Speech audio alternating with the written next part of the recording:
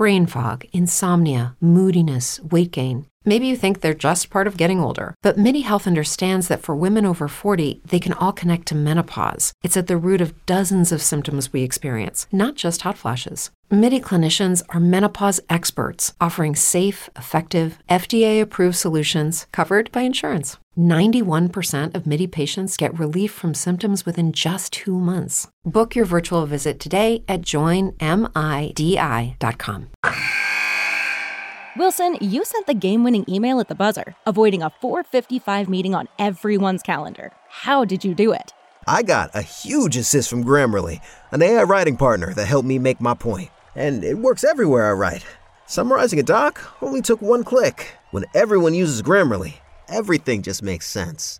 Go to Grammarly.com/podcast to download it for free. That's Grammarly.com/podcast. Easier said, done. On today's episode, I've got another weekly wind-up of the past week's playoff action. I'm going to overreact to everything that's happened in the playoffs so far. I'm going to count down my list of the top 10 smoothest scorers this postseason. And I've got another stat of the week and bold prediction coming up. Let's talk about it.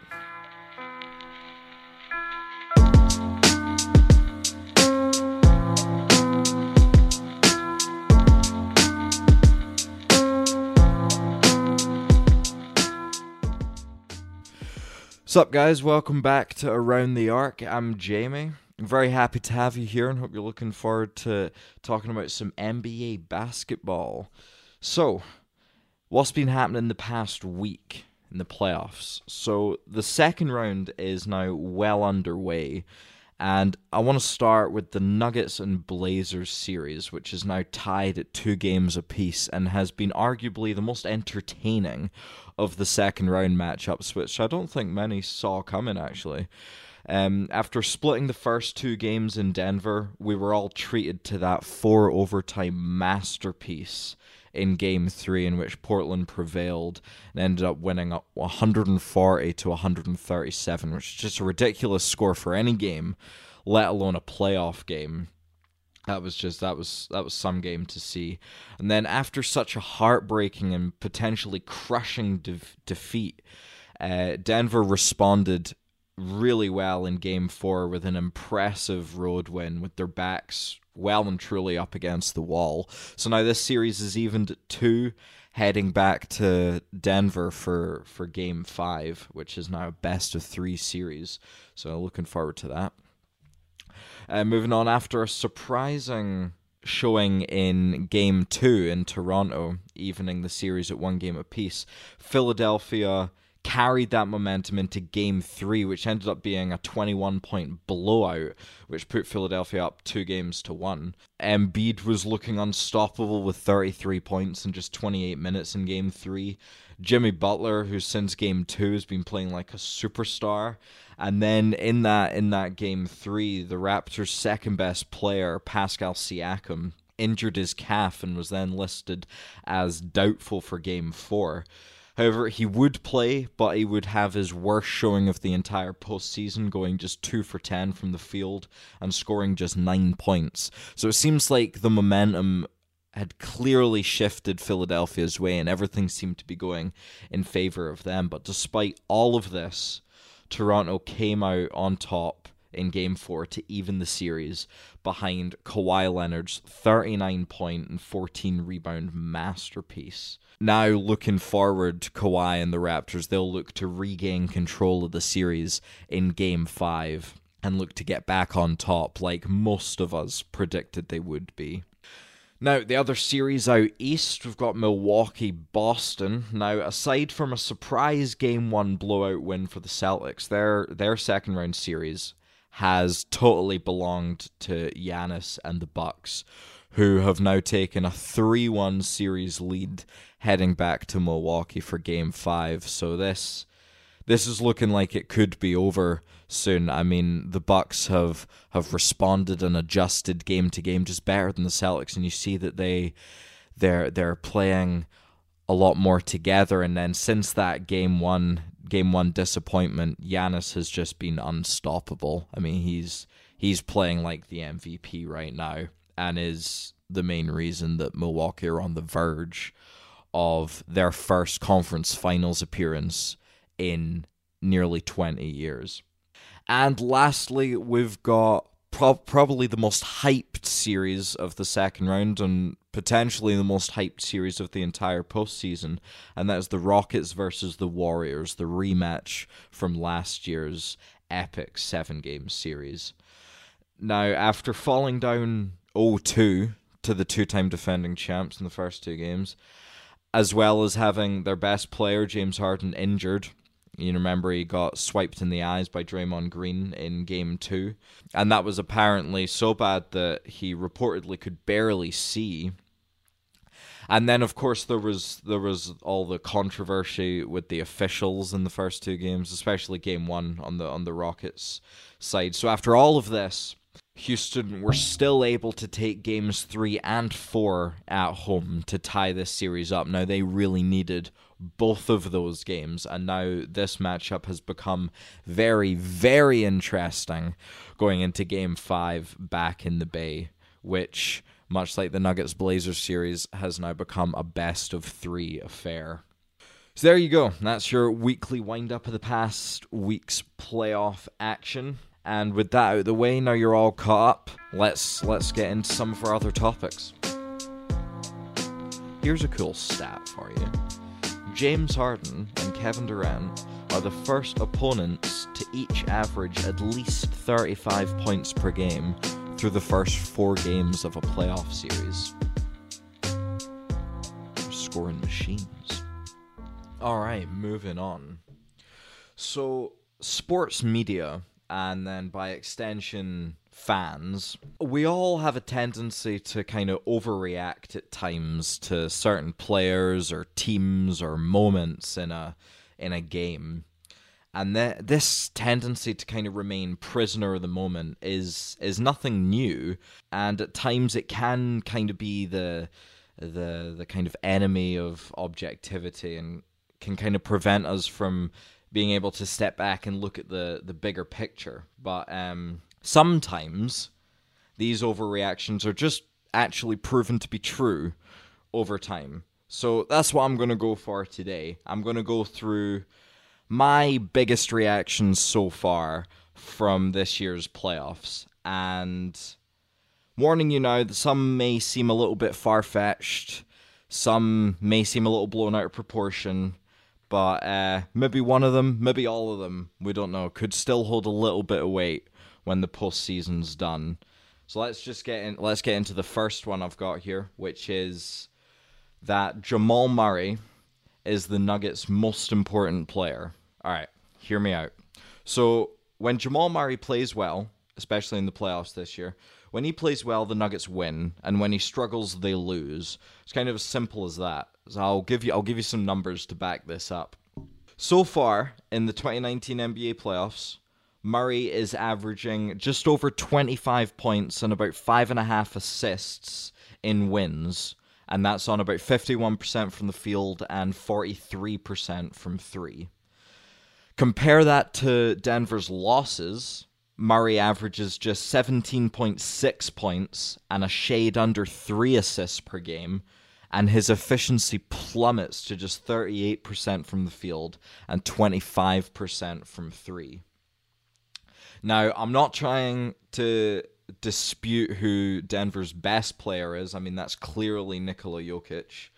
But he just seems to play well every game in this postseason run, win or lose. So it's kind of less glaring, the impact that he has on the Nuggets' success, because like I said, he just always seems to play well.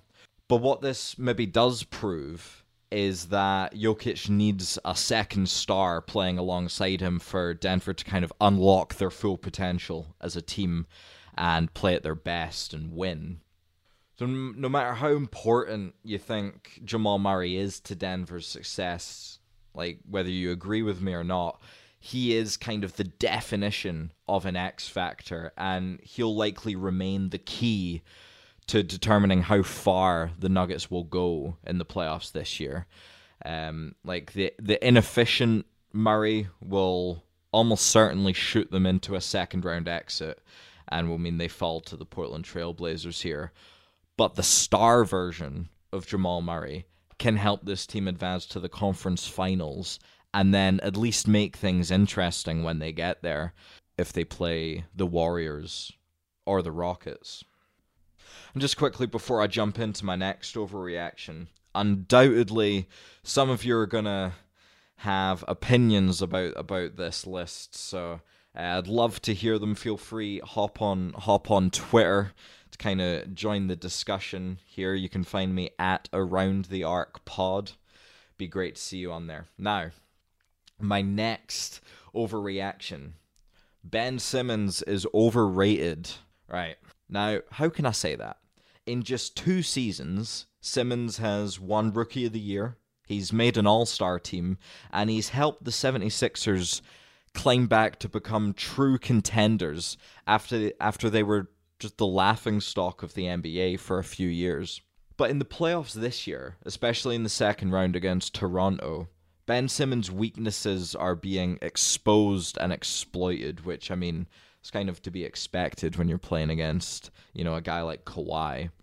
But actually, instead of saying weaknesses plural, I should just say weakness singular, because the one thing, it really is just one thing that's holding Ben Simmons back from being, a true superstar in the NBA, not just, an occasional all-star, is a consistent jump shot.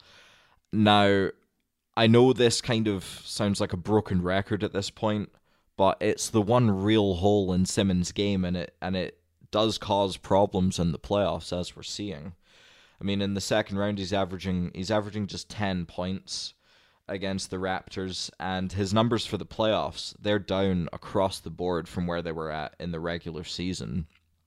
Now, his point center kind of style of play, I mean, that may work fine during the regular season, but at this time of the year, when the pace really slows down and defenses, lock in and turn it up a notch, it only really serves to hold the Sixers back from reaching their true potential as a team.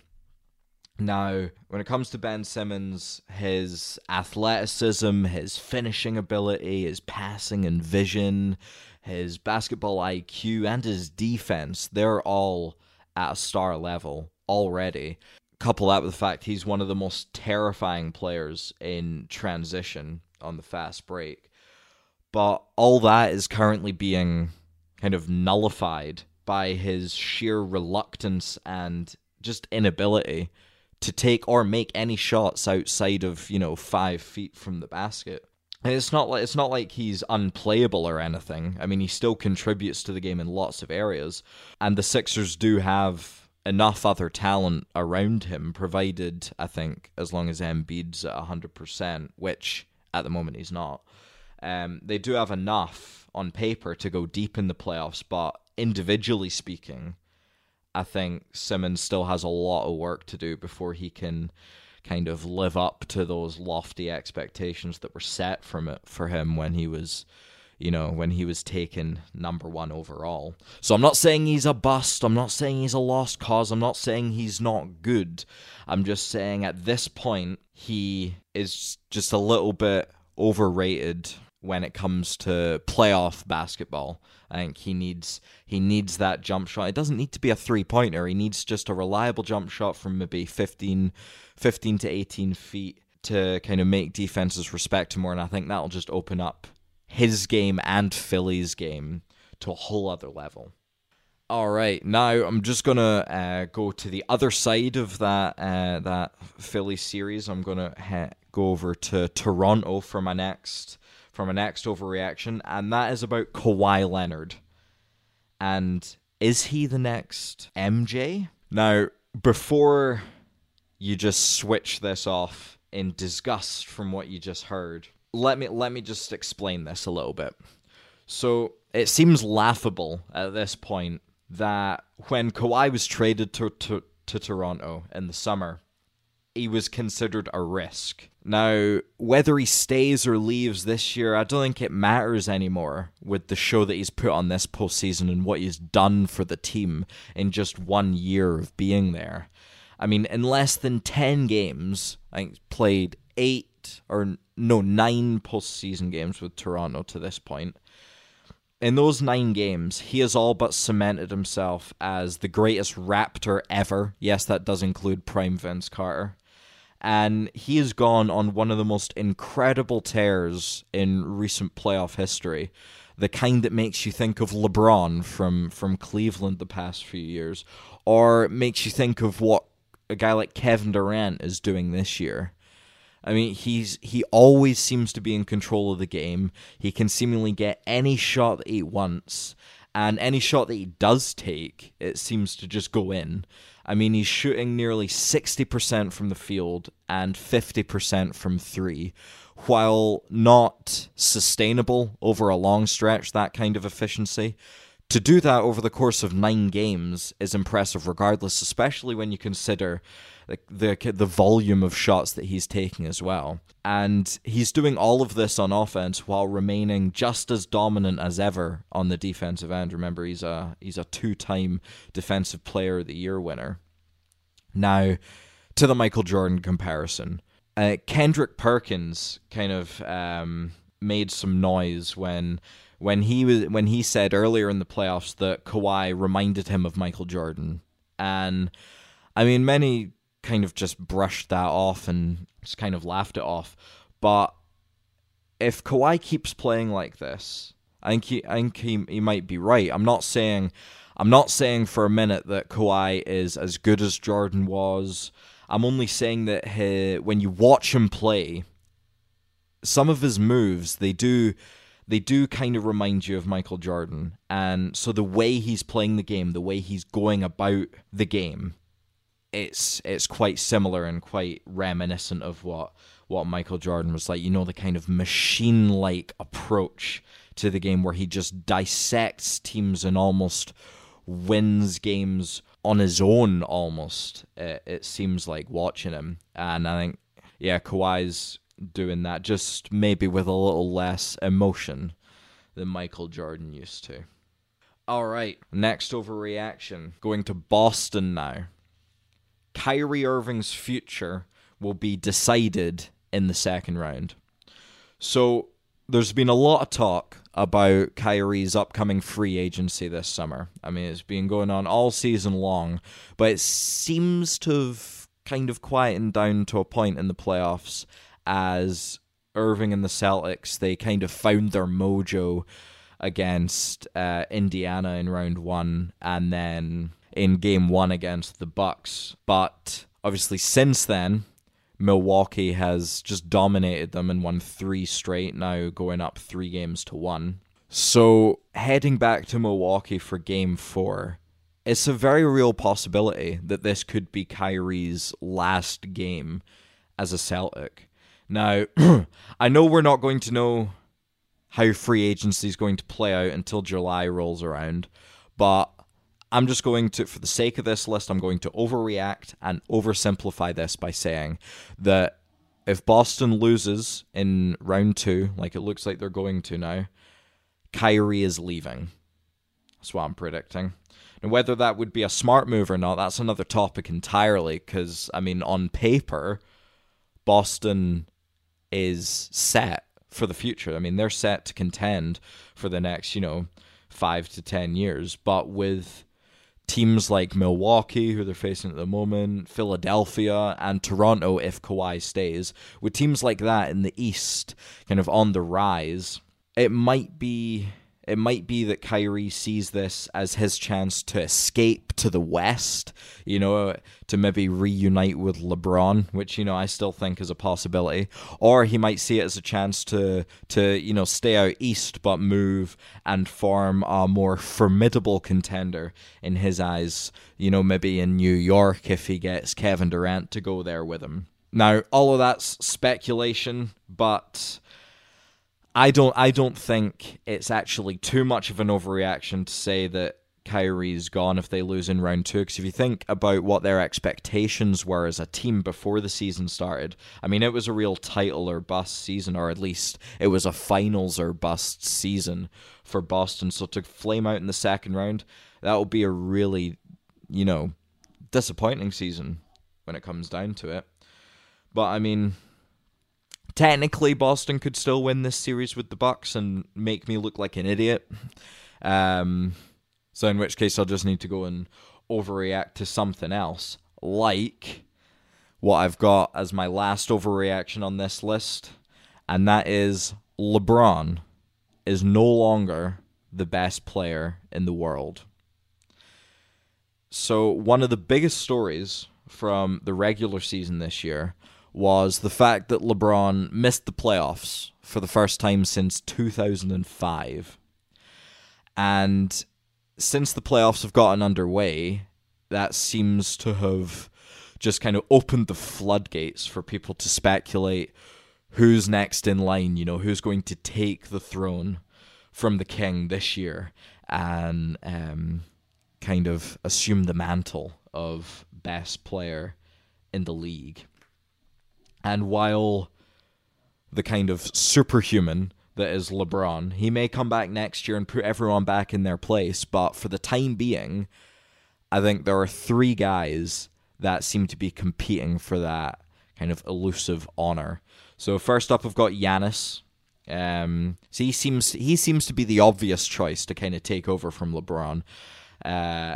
In that he had his true coming out party this year. He's likely going to win the MVP, and he's led the Bucks to the most wins in the league, and has made them one of the top 2 or 3 teams in the league, and they're really a true contender now because of him. That being said, he hasn't elevated his level of play in the playoffs as much as the other 2 guys I've got on this list. I mean, he's still been phenomenal, but he's been kind of at a similar level to what he was at in the regular season. He hasn't gone above and beyond like the other 2 guys I'm about to talk about. So that's why I've got him at number 3 on this list so far. So now that means it comes down to Kevin Durant or Kawhi Leonard, both of which have made very convincing cases as to why they should be considered the league's best. Now, here's what I think about each of them. So first up, Kevin Durant. Now, the term scoring machine, it now, at this point, seems like a bit of an understatement when talking about Kevin Durant, as he's currently in the midst of one of the best scoring runs that we've ever seen in the playoffs. He's virtually unguardable from basically everywhere inside half court, and he's been the clear best player on the stacked Warriors. And at times, with Steph and Clay both struggling, at times he's had to almost carry this team, which is kind of surprising to think of when you're talking about the Warriors, because you think the level of talent that they have on that team, but that is just how impressive a level Kevin Durant has been at in these playoffs. And then Kawhi, on the other hand, while he may not be as kind of explosive a scorer as Kevin Durant is, and not as much of a pure scorer, he's been almost as good in the playoffs on that end. I mean, he's averaging over 32 points a game on almost unheard of efficiency, as I touched on earlier. And while Kevin Durant, since he's come to Golden State especially, has established himself as one of the top defenders in the league, but when it comes to that end, Kawhi's just on another level, and I think it's because of that, along with the fact that Kawhi has less help on Toronto than Kevin Durant does on Golden State. That's why I currently have Kawhi as number 1 and Kevin Durant as number 2, but it's a real toss-up between those 2, and I mean, I don't think you could be mad picking either one of them. Now, what would be ideal, and what I think we should all be hoping for, is for Golden State and Toronto to meet in the NBA Finals. Because if that happens, we'll really get to see kind of firsthand who's more deserving of that best player label. And there we are. Like I said, LeBron might come back next year, back at peak form, and he might remind everyone that he's still the best player in the world. But for the time being, I'm going with Kawhi. Now here's my bold prediction for this week. Kawhi Leonard will not only lead the Raptors to the NBA Finals, he will lead them to an upset over the Golden State Warriors in the Finals. How about that? Now, moving on to something a little bit different here. I want to talk about scoring. So, the NBA is filled with scorers of all kinds. There are those that score using just raw power and athleticism and size. There are those that simply just spot up on the outside and shoot threes. And then there's the majority of scorers who fall kind of somewhere in between. But the players that I want to look at today are the smoothest scorers from this year's playoffs. So when I say smoothest scorers, this is what I mean. These are guys who are, number one, terrific shot creators. Number two, can get to their spots and get shots up against even the toughest defenders. Who, number three, can make scoring just look easy and effortless. And then number four, most importantly, they must be fun offensive players to watch. So just so that you don't, throw a rage fit and hate me for not including him, this list will exclude guys like Giannis, he's more of a freak athlete who uses his, kind of inhuman length and agility and, finishing ability around the rim to score. So he's not what I would define as a smooth scorer.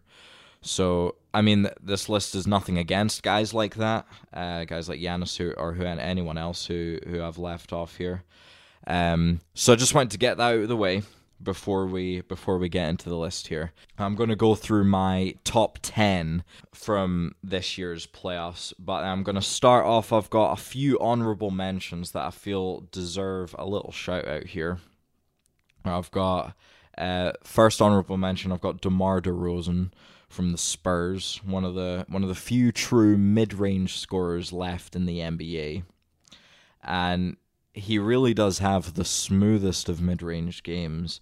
He's able to effortlessly get to his spots and just rise up for a jumper, fade away kind of at will.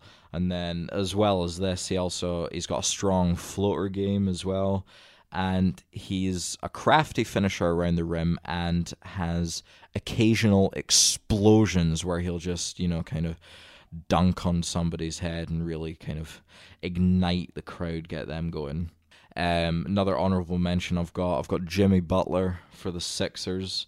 Now, Butler, he can consistently get to the rim as well as finish in traffic around the rim.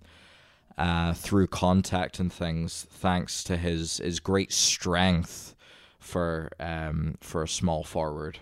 He's also great at kind of stopping on a dime for a pull-up, or he's got that lethal step-back jumper, which creates him a ton of separation. We even saw it, I think, in Game 4 of this Philly-Toronto series. We even saw him do that to Kawhi. Not even Kawhi could stop it.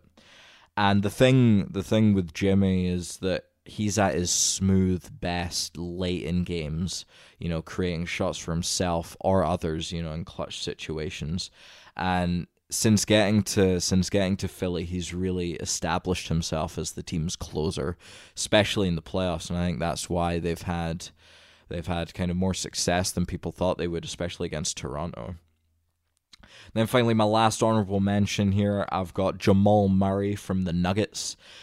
Now, he's showing it in this year's playoffs. He's one of the better tough shot makers when he has it going, and he's really beginning to blossom into one of the better scoring guards in the postseason. He has a number of go-to moves now, including he's got an array of kind of one-footed runners, floaters, fadeaways, and things, which that really adds some flair to his already smooth offensive game.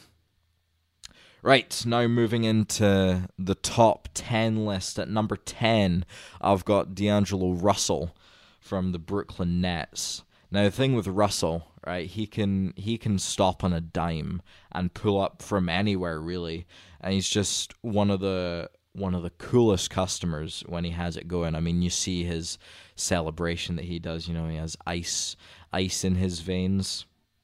That's a fair statement. When he has it going, he is a really, really smooth scorer. I mean, his high arcing, lightning quick release, coupled with his size for a point guard, I think he's like 6'5", 6'6", that allows him to shoot over most defenders, and then his quick changes, his speed and his craftiness, change the way he changes direction. That makes him really good at getting his shot off as well, and why his pull-up game is so strong. Even when he's contested as well, when he's got it going, it doesn't seem to matter if he's got a defender draped on him. And then he's got a really soft and feathery touch, which can result in some of the smoothest splashes around, especially when he rains it from deep. It's such a high arcing jump shot that it's just one of the most pretty things to see when he has it going. Now, speaking of when they have it going, I think nobody is as unstoppable when they have it going as this next guy, and that's Steph Curry. Now, you may think number 9, that is way too high up on this list for him to be. And you know what? You're right. At his peak, I would have Steph way up on this list, but he has been struggling somewhat this postseason and hasn't been at the level we are accustomed to seeing him at. However, that doesn't take away from how good and how smooth of a scorer this guy can be when he's on a roll. I mean, nobody has range like Curry does. Nobody has a faster, prettier release. And there are very few, maybe just one actually, in Kyrie Irving, who have a tighter handle than Curry does. And when you put all of that together into one player, that is a recipe for some truly, truly epic and seemingly effortless scoring outbursts. So he definitely does still fit the criteria as one of the smoothest scorers around. Next up, I've got Chris Middleton from the Milwaukee Bucks. Now, he's not got the quickest game, his kind of old man game, let's call it. It can kind of rock defenders to sleep, but Middleton, he does have an endless array of moves in his offensive toolkit. He can pull up. He's got a good in-between game, with floaters and runners. He's got terrific balance on his jump shot, which allows him to, nail tough fadeaways. And with his size as well, he can post up smaller players too. Now, his picture-perfect jump shot, coupled with his kind of dead-eye marksmanship, allows him to nail, tough contested shots as well as wide open ones. He can nail them even with a defender right in his face, and that's the main thing that makes him seriously difficult to stop when he gets on a roll. All right, number 7, I've got James Harden. Now, I was pondering whether to put him in this list or not, just because, it is true at times his offensive game, it's not the most variant or the most entertaining to watch, but then I got to wondering when I was watching, I think it was Game 3 of the Rockets-Warriors series, and I saw the step back 3 that he hit in overtime over Andre Iguodala, and I just got to thinking, there may not be a smoother move, a smoother shot in the game than Harden's lethal step back 3. I mean, his go-to move, which that has become, that is now, it's quickly turned into one of the more unguardable shots in the league, and it only further opens the lane up for him to attack, which he can do so well already. And when he attacks the rim, the way he finishes, it's like he finishes as much with kind of grace and agility as he does with speed and power. And his soft touch and accuracy that he has around the rim, it extends into the kind of in-between range, the mid-range now, where he's developed a kind of a nasty, feathery floater which he can kind of get off whenever he wants, whenever he gets into the lane. And we saw him do that numerous times in games 3 and 4 against the Warriors, and it's worked so well for him all year. Now, yes, James Harden's game is mainly about getting to the free throw line and exploiting the rules, which he does so well, but that doesn't mean he doesn't still have one of the smoothest offensive arsenals, and I mean that's what makes him arguably one of the top 2 scorers in the world right now. All right, number 6, I've got Damian Lillard. Now, a common theme from this year's playoffs for the Portland Trailblazers has been Dame time. Now, when Dame time arrives, there may not be a smoother scorer at the point guard position, and there are definitely few smoother scorers in the league than Damian Lillard. I mean, his ability to pull up from 35 feet plus, he can make the toughest of shots seem like free throws. And not only that, this is often on full display in crunch time when it matters most. As well, and it's more than just his range, his combination of ball handling, basketball smarts, and just creativity on the offensive end make him a threat in the mid-range, as well as getting all the way to the rim, where he finishes very, very well, even in traffic, given his size. Next up, another point guard, I've got Kyrie Irving. Now, he may not have Lillard's range, but Kyrie is a marquee marksman himself from the outside and has one of the prettiest jumpers that you'll see. And I think what sets Irving apart as one of the smoothest scorers around is it's got to be his otherworldly ball handling, which seemingly allows him to get by even the best of defenders and just get shots up whenever he wants. If he gets into the paint, he's one of the most crafty and creative finishers that we've seen, I think, in the NBA. And then if you manage to keep him out of the paint and force him into a tough contested fadeaway, let's say, it's like looking through a time portal at a younger Kobe Bryant. I mean, Irving, he's really mastered that move, and he does at times look like a point guard version of the Mamba himself. Now, you can't tell me that that's not smooth. Now, number 4, I've got Paul George from Thunder. And despite being bounced in round 1, I mean, we all know what happened in that Oklahoma City-Portland series, PG, he still had his smooth scoring on full display, even though he was fighting that shoulder injury. Now, his size, ball handling, and his lightning quick release make him one of the best pull-up shooters in the league from mid-range or 3. He's got the range as well. And then also the threat of his perimeter game, coupled with his kind of deceptive and at times explosive athleticism, he can get to the rim and finish or draw fouls, and he does that at an extremely high rate as well.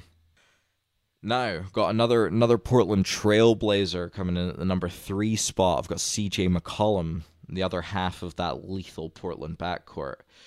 Now, with McCollum, he's not all that big. He's not the fastest player. He's not the most athletic. Yet, he still manages to get to his spots and can seemingly create quality shots for himself whenever he wants, even with the toughest of defense being played on him. I mean, he's got some nasty dribble moves like his hesitation crossover that kind of freezes defenders, it seems. You'll see him, he often uses that in kind of semi-transition to kind of get the defense guessing. And then his other dribble moves he has as well, he uses so well to kind of get into the paint or to create space for his deadly jumper that he has. I mean, he's a marksman from the outside, but he's also mastered the in-between game where he's got a nasty little floater, which is, for a player like him, a player who's, a little undersized and not the most athletic, having that shot, having that runner down is kind of vital to be as good a scorer as McCollum is, especially since he doesn't have the athleticism to consistently just power through defenders and finish over them in the lane and you watch him play, he is the definition of a silky smooth scorer.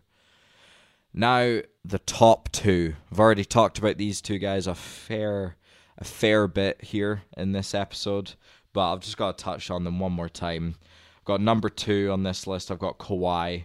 You know, he's come a long way from the 3-and-D role player that he started off his NBA career as in San Antonio, where you look at him now, he's arguably the smoothest, coolest, most robotic offensive machine in the league right now with the way he goes about the game. I mean, he's one of the most efficient scorers in the league, not just with the percentage of shots that he makes, but with the number of dribbles he takes to get his shots off as well, and with the amount of energy he expends to get a bucket.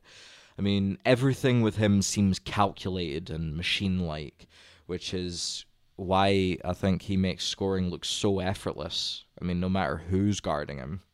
And then in this playoff run with the Raptors, Leonard, he's really taken his game to another level, and like I've touched on already, has drawn comparisons to Michael Jordan.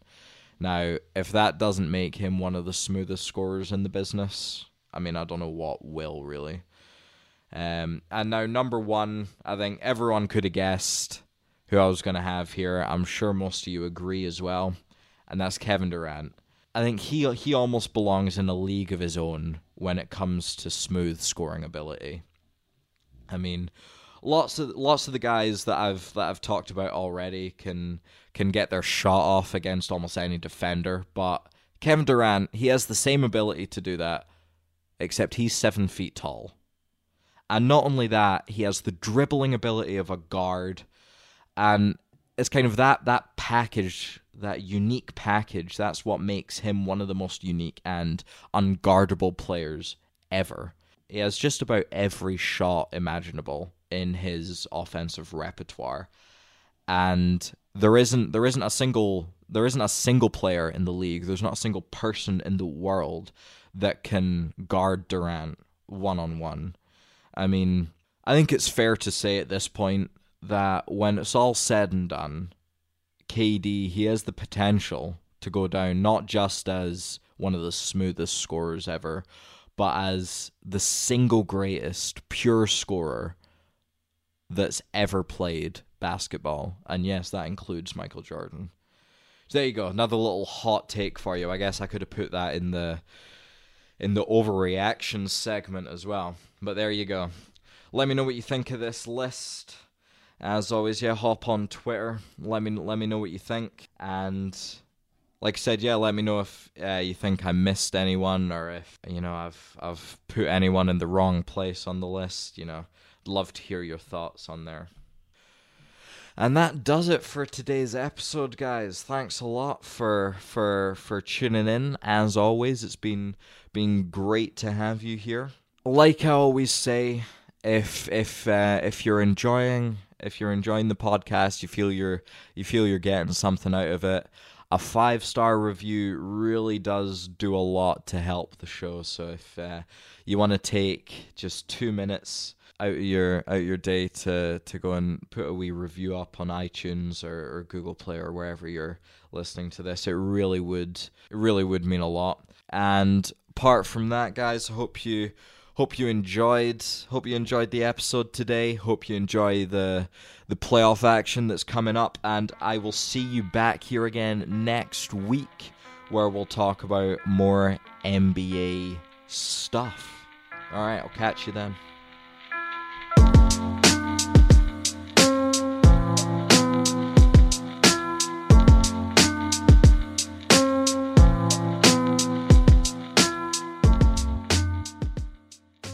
If you're a woman over 40 dealing with hot flashes, insomnia, brain fog, moodiness, or weight gain, you don't have to accept it as just another part of aging. The experts at MIDI Health know all these symptoms can be connected to the hormonal changes of menopause. And MIDI can help with safe, effective, FDA-approved solutions covered by insurance. 91% of MIDI patients get relief from symptoms within just 2 months. Book your virtual visit today at joinmidi.com.